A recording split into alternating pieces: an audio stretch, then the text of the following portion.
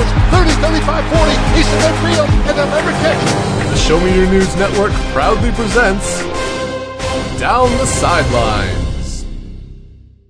And now, representing the Michigan Wolverines and the West Virginia Mountaineers, you may know them as Yoko and I'm a Beast, it's Peter Spezia and Joel Orndorff. Welcome back to the Gridiron. I'm Peter. And I'm Joel. And Down the Sidelines is the sports podcast that debates and predicts the latest in the athletic world. We are part of the Show Me News Network, and this is the 54th episode of the podcast on January 10th, 2014. All right, well, it's after the Show Me Your News Game of the Year awards, which you put together a pretty nice montage of moments from the past year, I must say, so kudos to that. Yeah, I tried to get, some of the what I thought were the funnier moments, too, because I know that some of the people on our website, aren't as into sports, so some things they could relate to. I know that everybody remembered the Twitter explosion during the lights out at the Super Bowl, so I thought that'd be a funny thing to put in. No, I think you did a really good job with a lot of that, and plus the sports game award, best sports game went to Mario and Sonic at the Winter Olympics. Oh no, that's ridiculous. Yeah, why? So I think that was the only award that was questionable over the. But I think the show went well, so definitely check it out if you like, all those kind of nerdy things that we do at showmeyournews.com. Very, very long, lots to listen to. If you guys set aside some time for that thing, and you gotta listen to all of it because it's really good, and the red carpet special too. Oh, that too, yeah, absolutely. It's packed to the brim. It was definitely a full show to work on this year, but I think it was very enjoyable. As far as things going on in the sports world, well, it's not really sports, but the North American International Auto Show is coming up, so that's going to be my weekend and early part of next week. Get to be down in Detroit for that. So that'll be interesting. I'm going to have to miss Sunday's action of games. That's unfortunate. This past weekend, I want to say that I only actually saw the game from the blowout game. Yeah. I missed all the close one. I listened to the last close one on the radio on the way home. Besides that, really great games. Yeah, I caught the last quarter of the Chiefs and Colts, and that was exciting. That's just we'll talk about that, but wow. Sure. Getting into the quick hits though, Texas finally has a head coach. It's Charlie Strong. They hired him away from Louisville. Yeah. And there was some controversy with the boosters that Texas has, who wanted to dismiss his achievements and maybe could be a position coach, maybe a coordinator. But the guy thinks, he gives $100 million to the school and he thinks he's got a say in who the head coach should be. I mean, I think Texas is lucky that he was still at Louisville to be taken. A lot of people were kind of surprised that he hasn't been hired as a coach somewhere else, maybe like in the SEC, where he's very familiar. A lot of the names that were starting to get associated with Texas, they were starting to distance themselves from it. And so, they did end up with a good hire, but a lot of the egos at that school. Okay, and then the other thing is, we could all talk about how, maybe possibly there's some hidden racism there or something like that. Yep. But think about it this way: the new athletic director there didn't he come from Arizona State? Right? I think so. And while recently this year they've had a lot of success, they've mainly been a basketball school. And the way that he always hired people is, it's always based on who he thought the best coach available was. Oh yeah. Regardless of what somebody looked like or their background or anything like that. And it always worked out really well for them there. So, I think he was just looking for the best coach. I think he got a really good one, too. I agree, and I don't think you can accuse the administration of that for their hire, but for Red, whatever his name is, the booster, you might think that might play a hand. A lot of people are saying there's a possibility that he wanted to be more consulted because he donates so much money, that kind of thing. So we really won't be know what exactly. Well, his he take is was saying John Gruden. Like, he's like, well, what about John Gruden? Well, John Gruden doesn't want to coach. Maybe you didn't know that. I mean, he doesn't want to coach an NFL team, so I mean, as big as Texas is and everything, I don't know. I think he's just fine where he is, doing what he's doing. Like Bill Cowher's just fine doing what he's doing. So, those are always fantasy hires for NFL teams. So I think that's kind of stretching it for Texas too. Another questionable hire this time was Louisville hiring Bobby Petrino again. Wow, that threw me off. That was surprising. I think he was at Western Kentucky. Yep. And he has had his moments, whether it's quitting on the Atlanta Falcons or the scandals at Arkansas. Mm-hmm. And he was a very good coach at Louisville when he coached them, I think, around 2004 to 2007-ish. He's a really great developer of quarterbacks. I mean, he's got a long legacy of that, but there's a lot of questionable things that come up every time he goes somewhere. He wins football games, but it's a matter of personality and morality and these kind of things. So that was surprising. Yeah, it's the opposite of Texas. They go and hire a coach very quickly. Yeah, that's for sure. The Washington Redskins, get Jay Gruden. Yeah. John's brother, the former offensive coordinator at Cincinnati, who then replaces him with Hugh Jackson, former Oakland Raiders coach. So that chain continues. Jay Gruden, though, I don't know if you heard this one today at his press conference, calls Redskin fans Raider Nation. Whoops. Can't do that with another NFL team's fan base. So then he apparently kind of lost his poker face composure when he was asked about RG3 for the third straight question. So, oh man, welcome to Washington. Teddy Bridgewater and Johnny Manziel are among the others who have declared for the NFL draft once the college football season has ended. As expected, I'd say. Johnny Manziel wants to get paid for signing autographs. Oh, legally. Jay Leno last night was like, I think he's gonna get paid less. Yeah. And everybody kind of like groaned, and he was like, I don't care, I only have like a month left. That's true. He is starting to run out of time there on the Tonight Show. And then you wanted to add this one here. Oh yeah, jeez. Dennis Rodman. Why? He's just so like apparently. I mean, if you couldn't already tell from when I'm trying to think what news program it was. Was it CNN?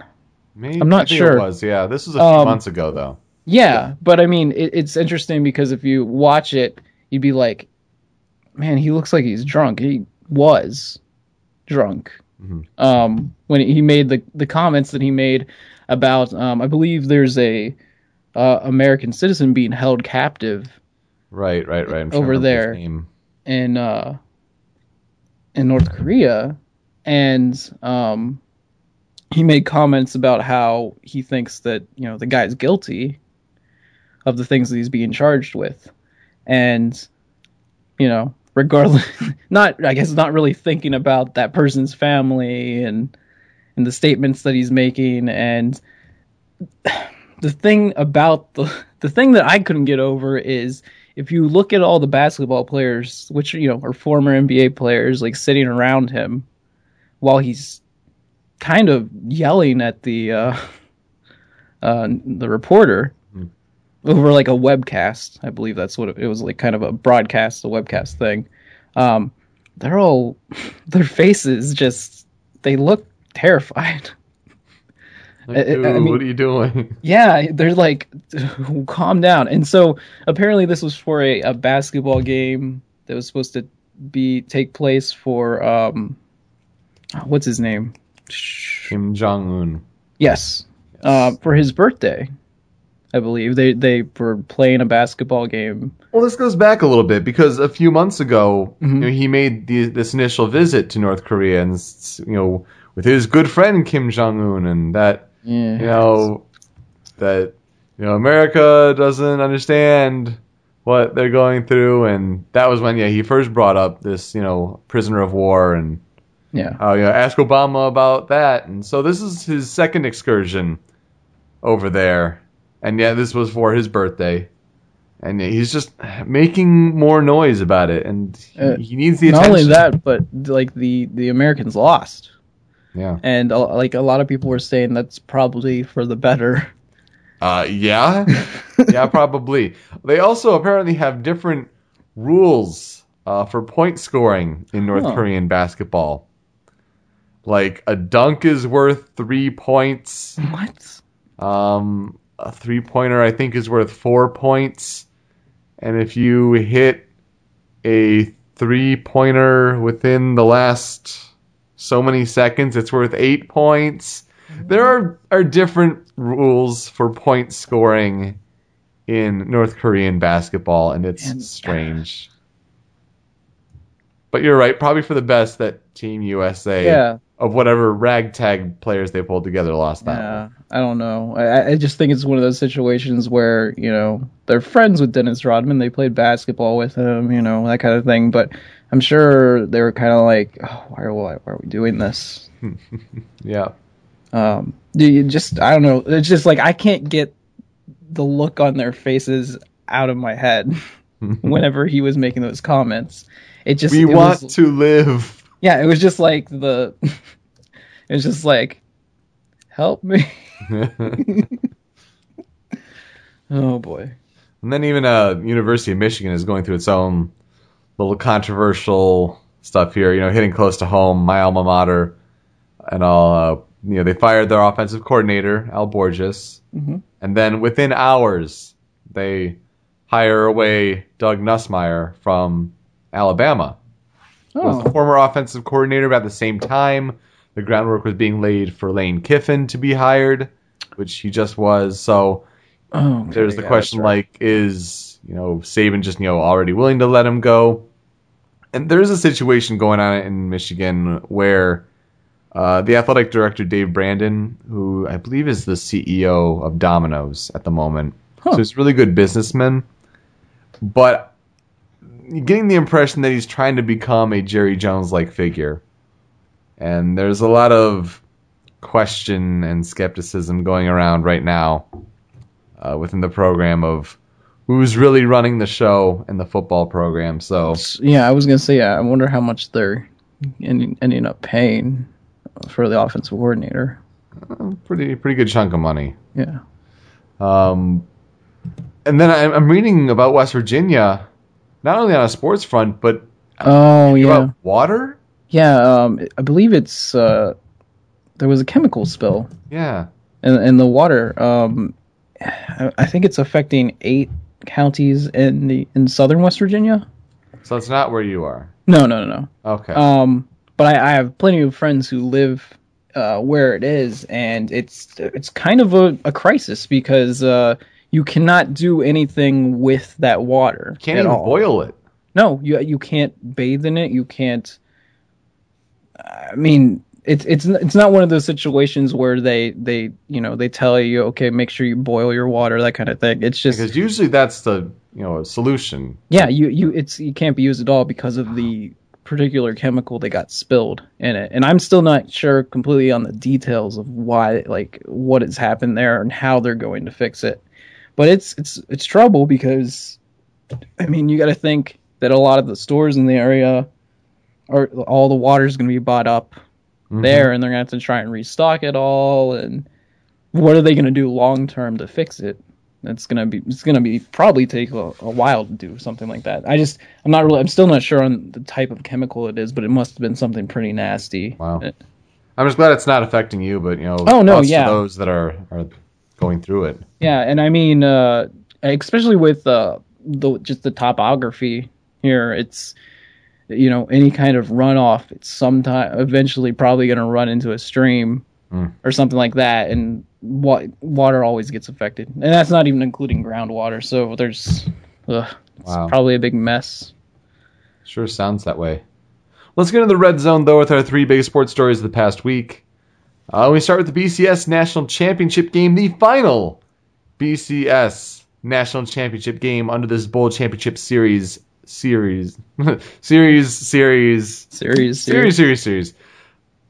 State and Auburn, we had been talking about it for a little while. These were what were determined to be the two best teams by the computers and voting. Florida State had been dominant all year.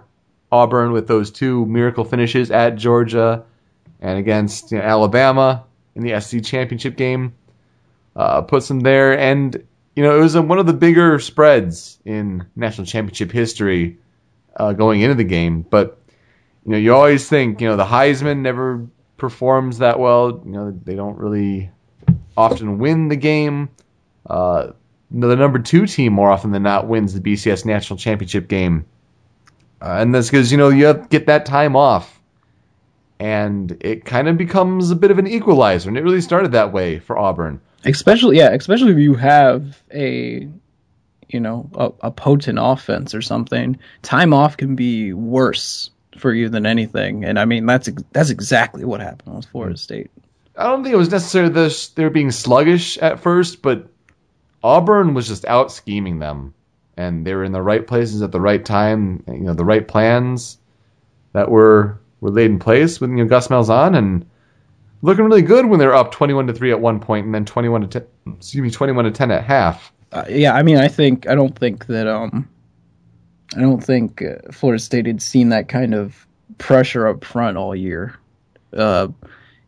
Because really I think the only team that could have maybe possibly given them that challenge is Clemson, and they got off to such a fast start against Clemson. That game was over by the end of halfway through the second quarter. So I think when your toughest game against your toughest opponent is over that quickly, I think they weren't challenged all year. Yeah, I think they were finally challenged in this game. Yeah, they didn't see the adversity, but Jameis Winston has that competitive spirit in him. When the pressure's on, he can turn it up. And so Florida State comes back. They get the 100-yard kickoff return. That was big spark huge, Mike. That puts them in the lead with about 5 minutes left to go, and then it gets exciting from there. They go up 4. I think it was up 4 or up 3 at that point, and then Auburn gets the touchdown from Trey Mason. He mocks the Heisman pose, and I mean, if he had run like this the whole year and been healthy the whole year, then he very well would have finished at least second. Oh yeah, well, especially when you compare him to Mark Ingram's stats, the Alabama running back. Oh, definitely. He definitely had much better stats than that Heisman season. But then Jameis Winston is Jameis Winston. Puts together a final drive, comeback, touchdown with 13 seconds left.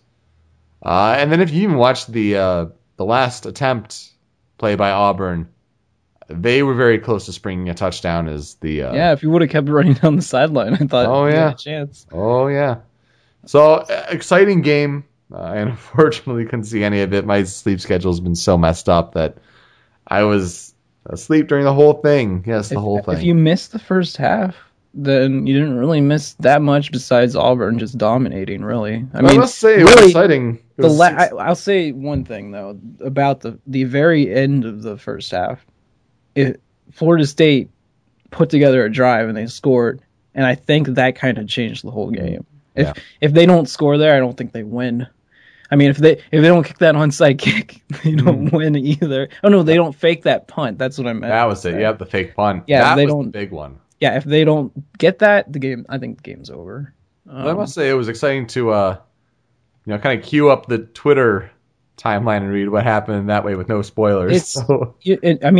The thing is, we have been so accustomed to these blowout national championships that the games themselves, they're more about just watching the very beginning than anything else. And finally, we got a game that, it came down to the very, very end of the game. There was a very Vince Young type moment in that game. And, the other thing is Jameis Winston finally had to run. Yeah. And I think what a lot of people don't know if they don't watch him is that he's pretty athletic, but he's not looking to run. And you can clearly tell that when he's running, he's like stumbling along while he's running. And I mean, but it's exactly what got them back in the game is when he started doing that, and he kind of just took over in the second half. And I mean, that's always fun to watch. It's always fun to watch. At the end of the game, he talked about how he probably got more respect from everybody out there from that last drive than he did all year, because it was when it mattered.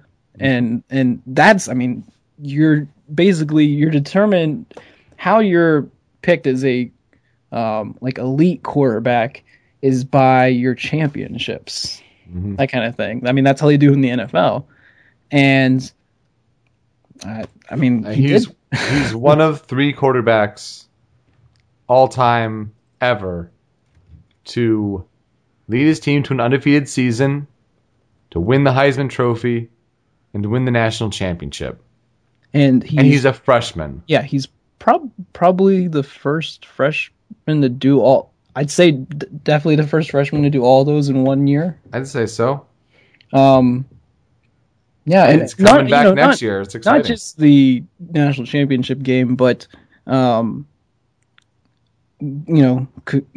good job to the bowl selection committee on their choices for the games, because quite honestly, that was the best matchups I've seen in BCS games in 1 year ever. I agree. Every game was competitive and fun to watch. Upsets. Yeah, I mean, it was just really interesting to see. Oh, absolutely. So we make the play. Does an SEC team win the national championship next year? It's going to be the new format, the 4-team playoff. And this one was notable because it broke the 7-season streak of SEC teams winning the national championship. The last one going back to, you referred to the Vince Young performance, what is generally seen as one of the best national championship games of all time, the Texas and USC matchup in the 2006 Rose Bowl. So, with the new format, Joel, do you think an SEC team takes it next year? I mean, I'm trying to think about like where preseason teams are going to be, because I mean, it's hard to do what Auburn did and like work your way back up into the game. You need a lot of teams to lose, so where you start, I mean, does really help. And so, I mean, you got to think that Auburn will probably be. I mean, I guess Alabama will maybe still be top 5. I don't know, which is kind of weird to think because they will have a brand new quarterback. But that hasn't stopped people from voting them up in the past. I don't know. I'm gonna say I think Auburn will definitely be top 5. Well, it's all gonna matter what happens at the end of next season, though. Yeah. Which is tough to predict, we know. But yeah. Okay. Well, I'll say that an SEC team doesn't win the national title because I think the potential for that playoff will put in some new matchups that they're not used to. I think maybe a team that's just like too fast for them or something. I don't know. That's just my guess. I'm going to say that they do, and I agree that the new format can definitely help with the variety. But I still think for its first season, and with the selection committee that's implementing it, I think it might just be too easy for them to put in 2 SEC teams, which would help their chances. You could probably see, if Florida State is good enough again, they'll get in. Maybe you see a Big Ten team, whether it's an Ohio State or a Michigan State. Maybe they sneak in there, but I mean, the only thing I was thinking with this is that I'm thinking there'll only be one SEC team, mainly because that schedule's tough. When I compare it to Florida State's schedule, which I'm sure if you have a situation like this year, though, where an Alabama team is very good, they happen to lose in the SEC championship game, but they're still there in the top 4, they would have been in along with Auburn. So, I mean, also I'm thinking like maybe there'll be a couple undefeated teams. It's also possible from multiple, and I'm thinking maybe like if there is an undefeated team in the SEC, there's only gonna be one, of course. So. Yeah. I was just thinking maybe we somehow actually get 4 undefeated teams at the end of the year from all the different conferences. That would be something. Yeah, that would make for a great first year. If that actually happens, then I think everybody will be happy with this national championship. Otherwise, there's going to be people always complaining until you have a real playoff. Right. The 10-yard line story comes to us from Major League Baseball. The Hall of Fame vote is now in. You have 3 players making it to the Baseball Hall of Fame who got the 75% votes from the Baseball Writers of America. Greg Maddux, Tom Glavine, you have 2 of that great Atlanta Braves rotation, both pitchers. And then the big hurt slugger, Frank Thomas, from the Chicago White Sox.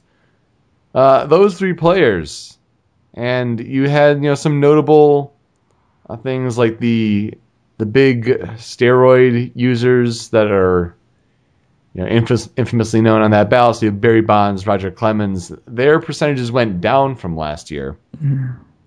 Rafael Palmeiro under 5%, which means he is off the ballot for future years.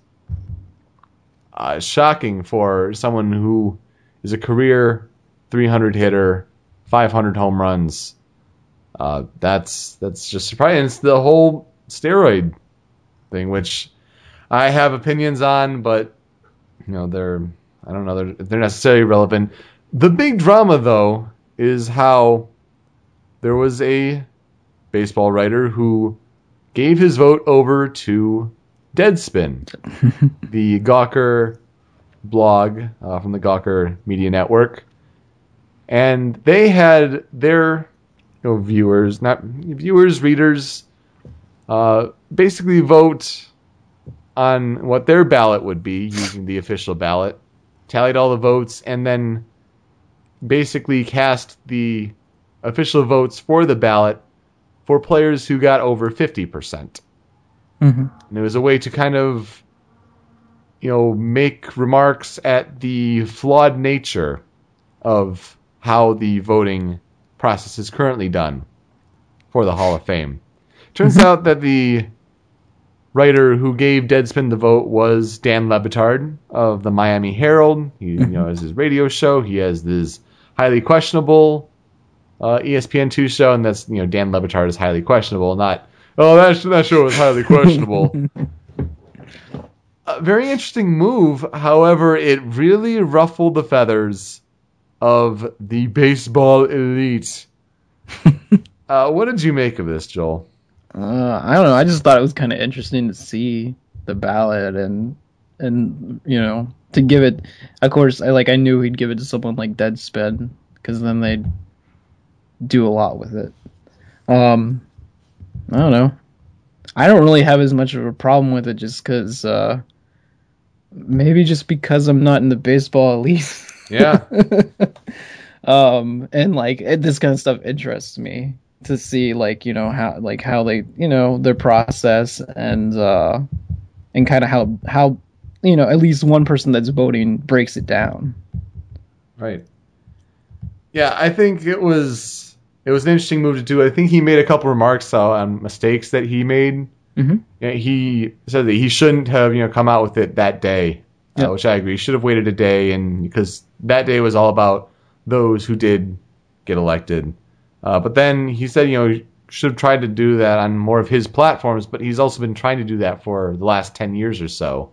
Mm-hmm. And Deadspin was the one who kind of came to him for the idea.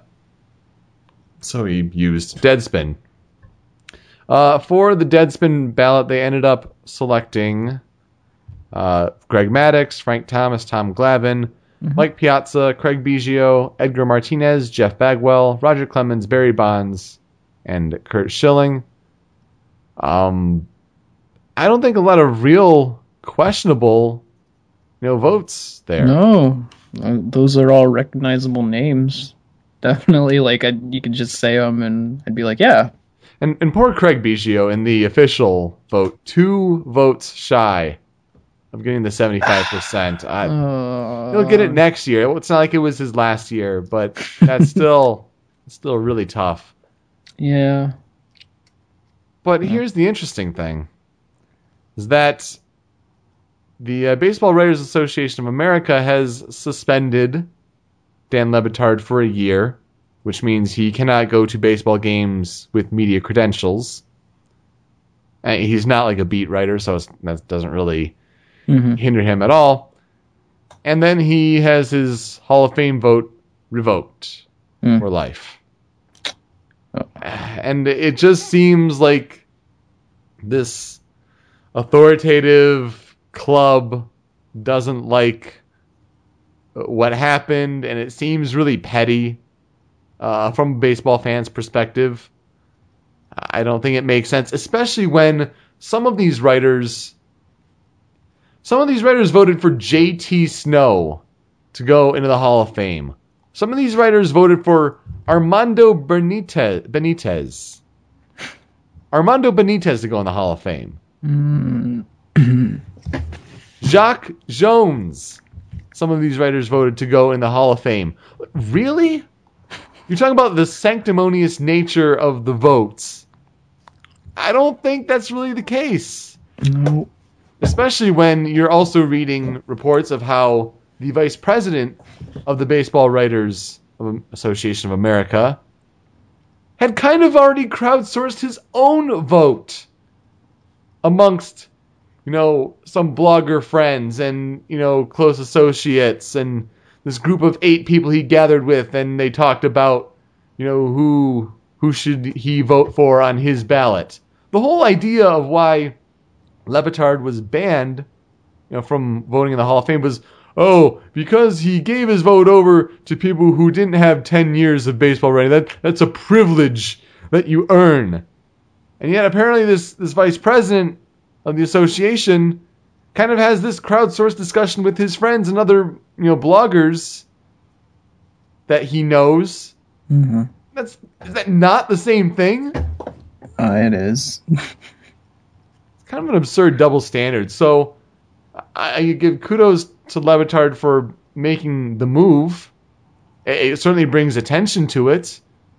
I don't think anything really comes of it because it's just that old, hardened, crusty elitism that baseball likes to think itself as.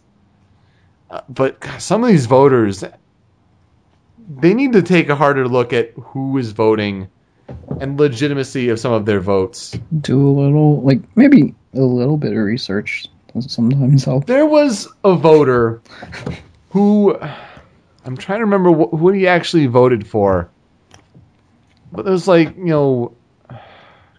was all the different names? Alan Trammell was there. Yep. What was the pitcher? It was basically a slew of players who were before Jack Morris. That was his name. Jack Morris was one of them. The slew of players who was before the steroid era. And his only logic was, well, I'm not voting for anyone from the steroid era. So he didn't vote for Greg Maddux. He didn't vote for Tom Glavine. He didn't vote for Frank Thomas. And he's a voter. So he didn't vote for names that most people around baseball know right Pretty away much, instead of names that you'd have to take a double look and be like, oh yeah, they played baseball, but it's a while ago. It's a frustrating situation. And then you also have to think, on another side, individuals who, spend all this time, devoted to baseball. Bob Costas comes to mind. Yep. Or, Ken Burns, the documentarian, like, these people don't get to vote for the Hall of Fame? I'm sure they put a lot more time towards the game than some of these writers who vote these terrible ballots. It's a mess.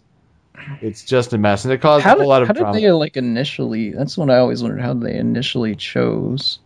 Well, I guess you have to be in the association, and then if you a baseball writer for at least 10 years, that gives you the right to vote for the Hall of Fame. So they say. I don't know if there's any other initiation that goes along there. So we make the play, our predictive element. Will Barry Bonds and Roger Clemens' percentages go up next year? They say how much they went down by? It is a good question. I think it was a pretty sizable amount. Maybe close to 10%. I mean, it's almost like it's how do people feel each year about, players whose names have been associated with steroids, and I mean, at least this year it was like I guess it seems like every year it's kind of like a thing again, and we got to talk about it. But I don't know. I think maybe it's more of one of those things where maybe in a few years it starts to go back up again. Well, it's just it's still such a hot topic. It really is. And, Clemens and Bonds are at 35.4 and 34.7% respectively. So they do have a ways to fall before, falling off the ballot. Sammy Sosa's at 7.2%. Mark McGwire at 11%. That's wasn't close. That long ago either. Like, I mean, and I think McGwire in his first year on the ballot was around 30-some%. So I think they go down slightly, not as much as this year. You still have this prevailing thought among these voters that the steroid era, they shouldn't be in there. These players took steroids.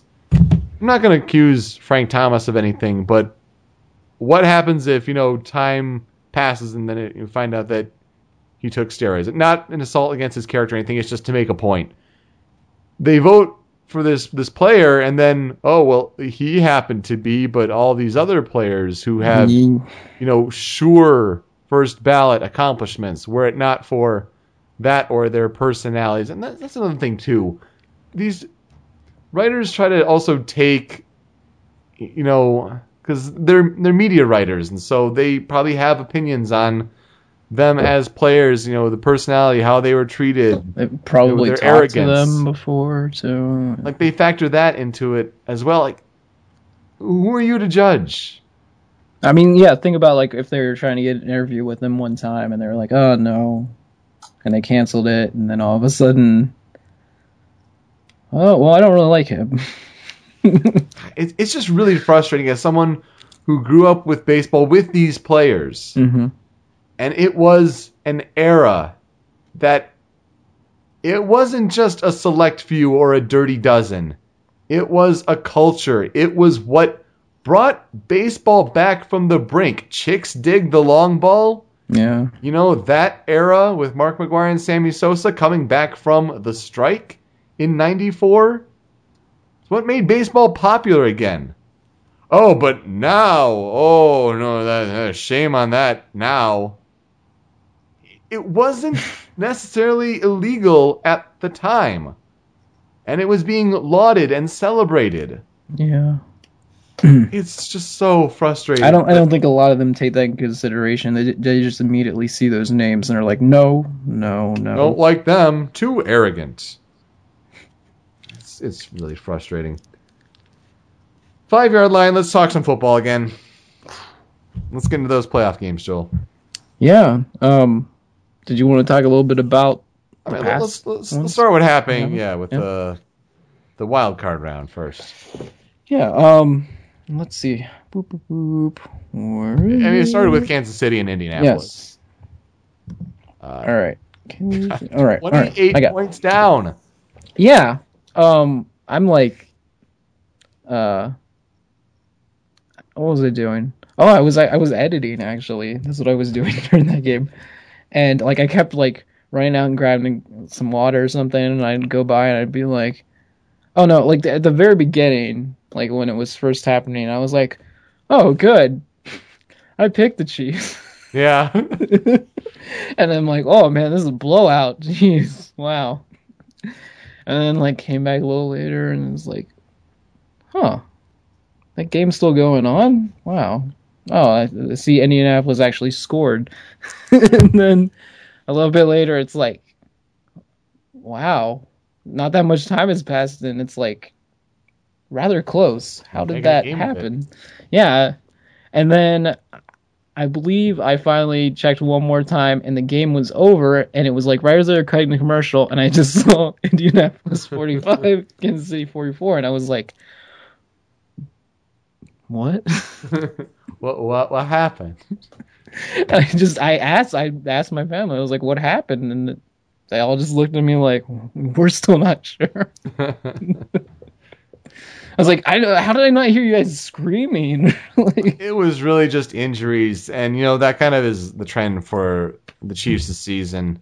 They had a really, really strong start. You lose a couple strong players on your defensive line, and then Jamal Charles out with a concussion in the first quarter of this game. You had your backup running back also go down to injury, so you weren't doing yourself any favors there. They failed to make the playoffs for the 8th straight appearance that they were there. I'm sorry, they failed to win their playoff game. Yeah, they've lost 8 straight times in the playoffs, and that's frustrating for that fan base, sure. But they have a good foundation now set, I think, with Andy Reid. Yeah. The injury bug, you can't help it, and that's a really, really tough game to lose. But if you had won that game, you're not in the best shape for the next week. So. Oh no, yeah, but I mean, definitely a giant turnaround. I mean, at one point in the season, they were one of the only undefeated teams left, and but I mean, apparently, from what I hear, Andrew Luck looked completely different in the second half than he did. It's kind of the Colts' MO this year, isn't it? I mean, the Colts have a terrible first half. Andrew Luck storms them back in the second, and they end up winning games. Colts had 4 turnovers, the Chiefs won, and you still win the game. That's really crazy. I mean, ask the Bengals about turnovers. Yeah. That's for sure. The other game that Saturday was the Eagles and the Saints. Eagles look to have control of the game, and the Saints come and kick the last-second field goal, so we went 0 for 2 on that Saturday. Yep, 0 for 2. And then the next game. We went 0 for 3. Yeah, did not see that coming. Specifically because San Diego could barely beat the Chiefs when the Chiefs were only starting like 4 of their starters. Well, then, they're talking about, San Diego, for this week's game, which we'll get to talking about how, watch out for them. Like, this is a team that was struggling to get in the playoffs and couldn't, had trouble beating a team of backups. I think that this San Diego Cincinnati game had more to do with Cincinnati than it had to do with San Diego, because Cincinnati looked horrible. Andy Dalton has not played well in his 3 playoff games. No. Really, I mean, first of all, you should never throw the ball that much. That's crazy. They needed to run the ball, and they did not run the ball. And they just kind of let San Diego do whatever they want on offense, and then you give them the ball, 4 times? One of the things when I was trying to find the radio station to listen to the other game, on the Green Bay San Francisco game on the way home, I came across the Cincinnati radio network. I don't know how I got that where I was, but they were talking about how Marvin Lewis. They were talking about him and how he kind of has to accept, the responsibility for them losing and everything, and how he needs to have probably a better backup quarterback for when Andy Dalton's just not playing well. Mm-hmm. And how there was so much expectation going into the season because they did so much in the offseason. That defense, I mean, it's just loaded, really.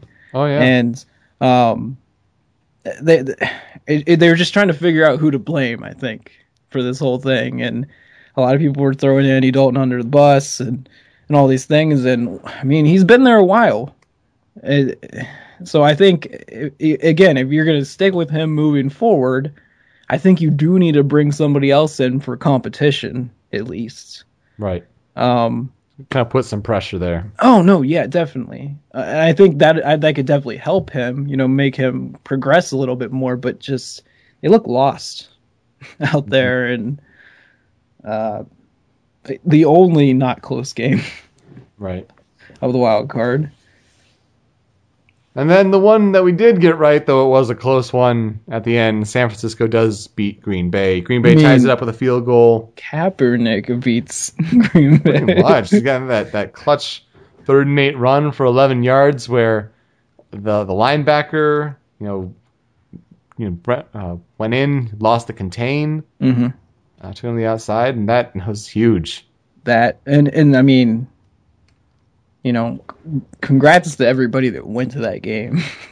Because that was so the start of the weather that, of course, we all eventually ended up seeing.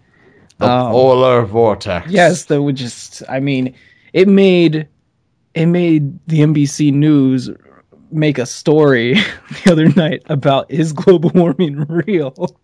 And I just about lost it. Those people don't understand science.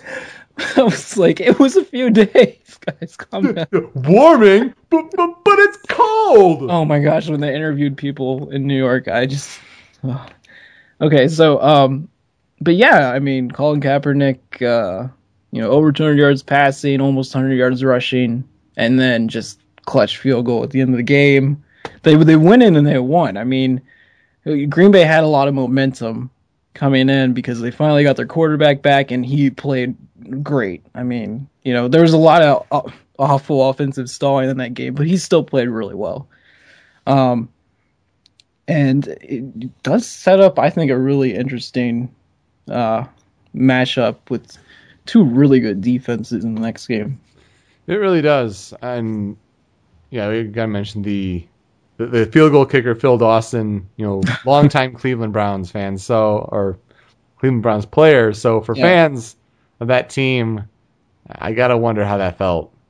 It's good for him to, be on a winning team and all that. But yeah, that Kaepernick run just helped set up a more reasonably kickable field goal.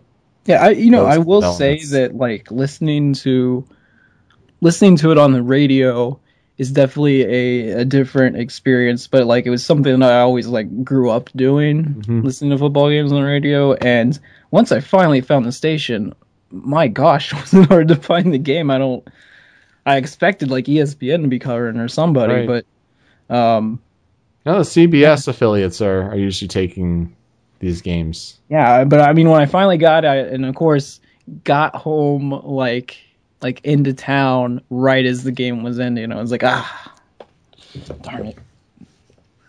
Well, tomorrow starts the divisional round of games, and it starts Saturday at 4:25, where New Orleans goes to Seattle. That place will be rocking. New Orleans, I think they might have a little bit of a shot, as are making the play here, is which teams will win this weekend. We'll be discussing that with each of the matchups here. I think, New Orleans, once they got this road playoff win kind of bugaboo out of the way for them, you can't count them out. Oh, no. But I think the atmosphere at home for Seattle is going to play a huge factor. And you can't remember the last time, or can't forget the last time these two teams played. Oof. With the beast mode run of Marshawn Lynch. Go watch that highlight. That's some good times. Yeah. I mean, I think that's the thing. It's we were wondering earlier in the season, was it going to be played at the toughest place to play in the NFL, or was it going to be played at the other toughest place to play? Right. Because we all pretty much thought that both these teams would definitely be in the playoffs, and then just who would have the higher seeding. I still think you got to give it to the home team just because. And you know what? I think if the game had been in New Orleans, I probably would have picked them. Yeah. It's crazy. Like, I know some people that have been to some Seattle games, and like I know someone that went to that one where they registered on the what is it? The Richter scale? Yes, the Richter scale. And it's just kind of deafening. Like, you want earplugs. And also I think Seattle's defense is really good. Yeah. I think that they'll be able to slow New Orleans down enough, and I don't think New Orleans defense is I don't think they're going to be able to contain that offense. And I mean, the thing with Seattle is that it seems like most of their games this year they kind of just make it by because they limit teams on what they do offensively, and then they score enough points. I'm kind of thinking that a lot of people will be expecting the game to be close, but then for some reason Seattle's going to come out and like have an offensive explosion. And everyone's going to, and then I think what it's going to do is probably going to put them as like favorites to make it to the Super Bowl right away. Right. And then I think maybe their next game is going to be really close. Well, they're favorites in Vegas already. And Seattle has had some bad games, but you cannot have Russell Wilson have a bad game. Yeah. Like it's a must. So if he's serviceable to good, I think Seattle wins. And I think you're right. The defense will be ready for those multiple tight end sets. I think playoffs. I mean, that's the thing I kind of think about playoffs is that if you playoffs, good playoffs, then you can really lock things down. And I think that's what they'll do. It was good for New Orleans. Neither of us thought that they would go into Philadelphia and win, especially in that cold weather on the road. But they did before, yeah. Yeah, they did, and I don't think that's the same kind of place as Seattle. Yeah, as mean and crazy as Philadelphia fans can be, it's kind of a different level at Seattle. In primetime on Saturday night, you have the Colts-Patriots matchup, but it's a bit of a different flair now with Andrew Luck manning the helm. Some people think this Indianapolis team is a team of destiny. And I think you can't count them out, especially if they get down early, because it's almost what they want you to think. But I think New England has enough experience behind Tom Brady. And I think they take care of business here with this one. I just don't see the Colts having enough options and enough defense to be able to hang with the Patriots. And Tom Brady's making a lot of a little as well. Mm-hmm. But he's been there and done that. And I think you got the coaching advantage as well on the Patriots side as well. It'll be close. And it might even be one where, Indianapolis tries to mount a comeback but falls short. But I'll take New England in this one. Yeah, I just think, you got to feel better about their offense than Indianapolis. I don't really know how much defense will be played in this one exactly, because neither team, that's not where their best players are.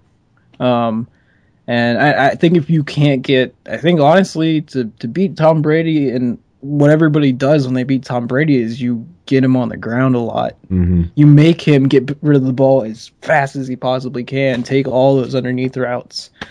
Because if you do not rush him, he is going to score on you. Yep. It's he'll dissect you, yeah. Proven over and over again. He's probably the best in the league at doing that. You give him time, and he's going to score.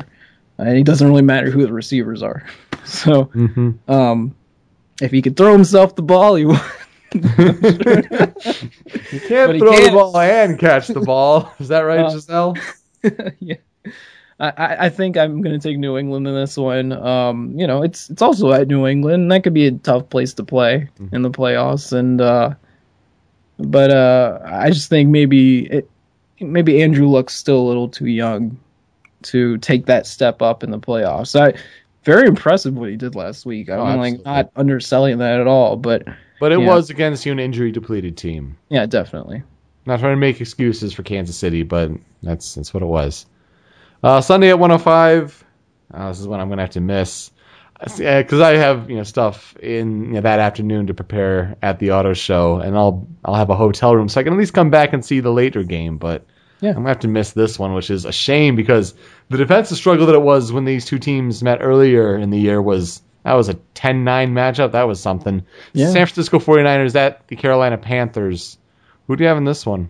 I mean, it's probably just going to be whoever makes a mistake on offense and turns the ball over. Because either of these defenses gets a turnover and could probably score with it. Let's see. I'd say I think I'm going to actually go with San Francisco in this one. And I think mainly it's because at least in the quarterback matchup, I do like Colin Kaepernick more. They're both athletic. They can both make plays with their legs and stuff. But I think San Francisco's defense could probably be better at containing that kind of thing. Compared to Carolina, which I think probably a more traditional kind of defense that I think he could probably break down. But I mean, they see a fast quarterback all the time, so I'm sure that they'll, at least be kind of used to that. But Carolina's, I think they have a pretty young roster too, and they just recently finally put this defense together and got it to the point that they liked it, and so they're still kind of meshing pieces. That San Francisco defense, a lot of those guys have been together for a while, and I think as long as everybody's healthy, who is it? I'm trying to think. The defensive lineman for them. Aldon Smith? Yeah, is he okay? I thought he might have got hurt. I'm not sure. Because I think he's going to be a big key to this game if he can get a lot of pressure on Cam Newton. Their offense has looked a little bit better, and they really, played their way into this spot at the end of the year with what they did in New Orleans. And considering what happened when they went to New Orleans before, I think a lot of people were surprised. Right. But, that just goes to show you how big home field advantage can be. But I don't really think that there's that much home field advantage there. I think the fans are probably still getting on board with this whole thing. Fans will be hungry, I think. Yeah. It's going to be all about the line play and the linebackers in this one for both defenses. Logic would tell me to pick San Francisco. I think they've been playing better lately. Playing like one of the best teams in the league. But I'm going to err on the side of history, and I'm going to take Carolina. All right. And there's the statistic out there that says at this stage of the playoffs, there have only been 5 teams that are home underdogs. And Carolina is, I guess in this case, the 6th. But in those 5 games before, the home dog has not only covered, 4 out of the 5 times, the home dog has not only covered the spread, but they've won. Mm-hmm. So I would not count Carolina out. And it is something to be said about traveling all the way across country. Mm-hmm. That's obviously they get more time to do it than a college team would, but it's still probably throws them off a little bit. Yeah, that's true. Sleep schedules, that kind of thing. Oh, yeah. And then the later game on Sundays, San Diego Chargers at Denver Broncos. It's the whole issue of, San Diego beat Denver at Denver, and I think it was week 15.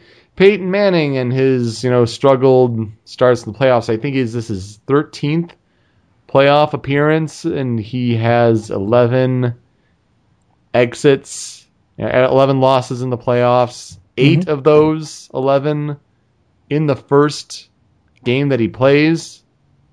Not necessarily, the first round, but because there's wild card and divisional. But in the first game in the playoffs, 8 of those 11 times, Peyton Manning's teams lose. So it's going to be, and I think that's that's twice as many as other quarterbacks all time. It's some crazy statistic like that. And you have San Diego coming in, they've got to be coming in with confidence, and that's surprising. So I can't get past the point that this was a team that had trouble beating a team of backups to get into the playoffs. Mm-hmm. So I think Denver may have some rust early, maybe a little cold. I think they put it together, though, at the end and put up the points like they know how to. I'll take Denver. Yeah, and I mean, you have to think about who San Diego just beat. They beat Cincinnati, who was in a division where, I mean, pretty much every team was struggling at one point during the season. I mean, even they were for a while. And that's the reason they won the division, because, the Browns season was probably over like halfway through. And then the Ravens just really stumbled at the end of the year, and the Steelers started off about as bad as you can. So that's the reason that Cincinnati won that division. And I really think it showed in the playoffs. I don't think that it was as much San Diego just playing lights out as it was Cincinnati playing very poorly. And I think that, we can talk about the previous matchups with Denver and San Diego. I think it's going to be different this time. I think, they have home field advantage. Which is what they want. Like, that was probably their goal in the season, because a lot of people were picking them early too.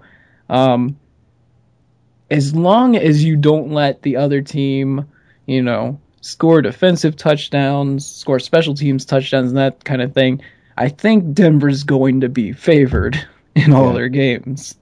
And I really think this is the point where if they can get their offense going, I mean, the games might not be very close. Right.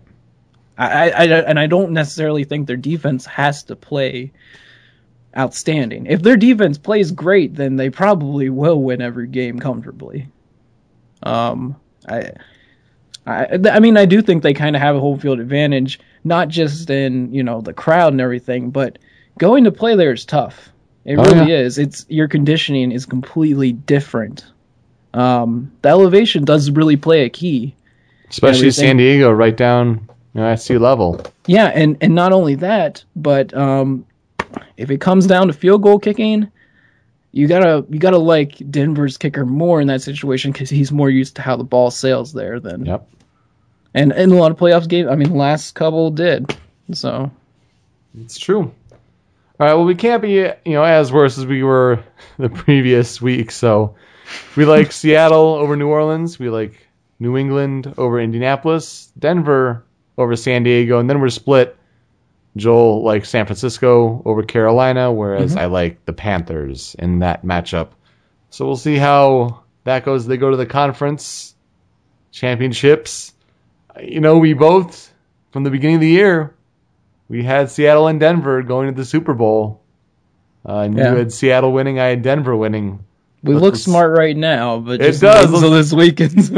Knock on wood. Let's keep those predictions rolling. All the lower seeds win. Oh gosh, it wouldn't be the first time craziness has happened in the NFL playoffs. Mm-hmm. Otherwise, this coming week, not too much, as far as I know. You had Arizona starting off 16-0 in college basketball. Yeah, that's tied for their best start. And that kind of goes away from the three big freshmen with Andrew Wiggins in Kansas and Jabari Parker at Duke and Julius Randle in Kentucky. They aren't really near the number one spot. So it's kind of mixing up the order and establishment in college basketball. It's interesting because I finally went back and listened through our episodes and stuff, and we were talking about Arizona last year, and I believe I said something to the extent of they're going to be really good next year. Yeah. And I was like, yes. I was like, oh my gosh, I finally got something right on this show. They've got Aaron Gordon and they have Nick Johnson. Tremendous backcourt. Yeah. And then you have one of the NBA games going on right now, where it's the nicknames on the jerseys. Grown. Got some NHL. That's true. Yeah. Yeah, the Winter Classic is over, so they have this other stadium games coming up later this month. Mm-hmm.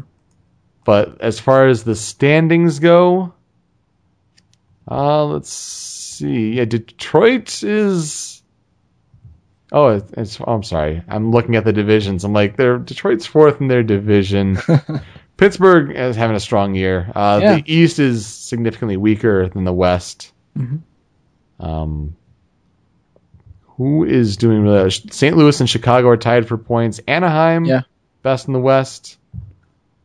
Just if you look at this disparity, I think Detroit's 7th in the East right now, but they're also 3 points away from 12th. And that would, they would be, significantly out of the playoff spot in the West. So that season's continuing for sure. What else? Aussie Open is coming up. Yeah. I think that draw just got established, and Andy Murray's got a really tough draw. Penn State hired James Franklin, the Vanderbilt coach, who took that team to back-to-back 9-win seasons. They hadn't won 9 games for the first time since 1915 or something like that. And dude's getting paid at Florida State. Oh, and another thing we forgot to mention, Tennessee Titans fired Mike Munchak. Yeah, they did. Thought, he'd talk with the team, and they kind of gave him a proposition like, well, you can keep your job, but you're going to have to make some changes to your staff. You're going to have to fire some of your coordinators, some coaches. And he's like, I'm not going to do that to my guys. So he's gone. And there was also the thought that he would end up going to Penn State there. Penn State alum, great coach, could be at the college level. I think he's average at the NFL level, but he's, put in his time, especially with that, Houston Oilers, Tennessee Titan franchise. So hopefully he gets another job and he'll land on his feet somewhere. Wait, so Detroit hasn't hired their coach yet, right? They have not. But, Ken Wisenhunt is presumed to be the favorite. He's also interviewing at Tennessee and Cleveland coming up. But Chargers offensive coordinator, they've got a game, and he's doing 3 interviews this week. It's kind of surprising. Yeah. Let's see, what else? Lindsey Vonn. Oh, gosh. Out for the Olympics. That's tough.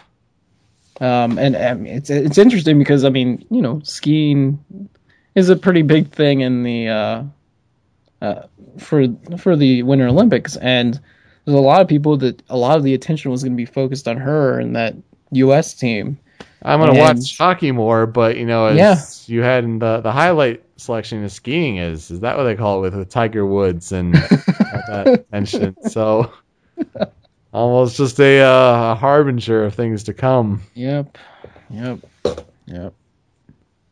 I think that's pretty much about it. A-Rod wants to look at a lesser suspension, but there's some controversy there. Like maybe you should have done that earlier instead of calling out the system and making a big deal of things. It's going to be an exciting week in sports, no matter how you look at it. So, with that, I'm Peter.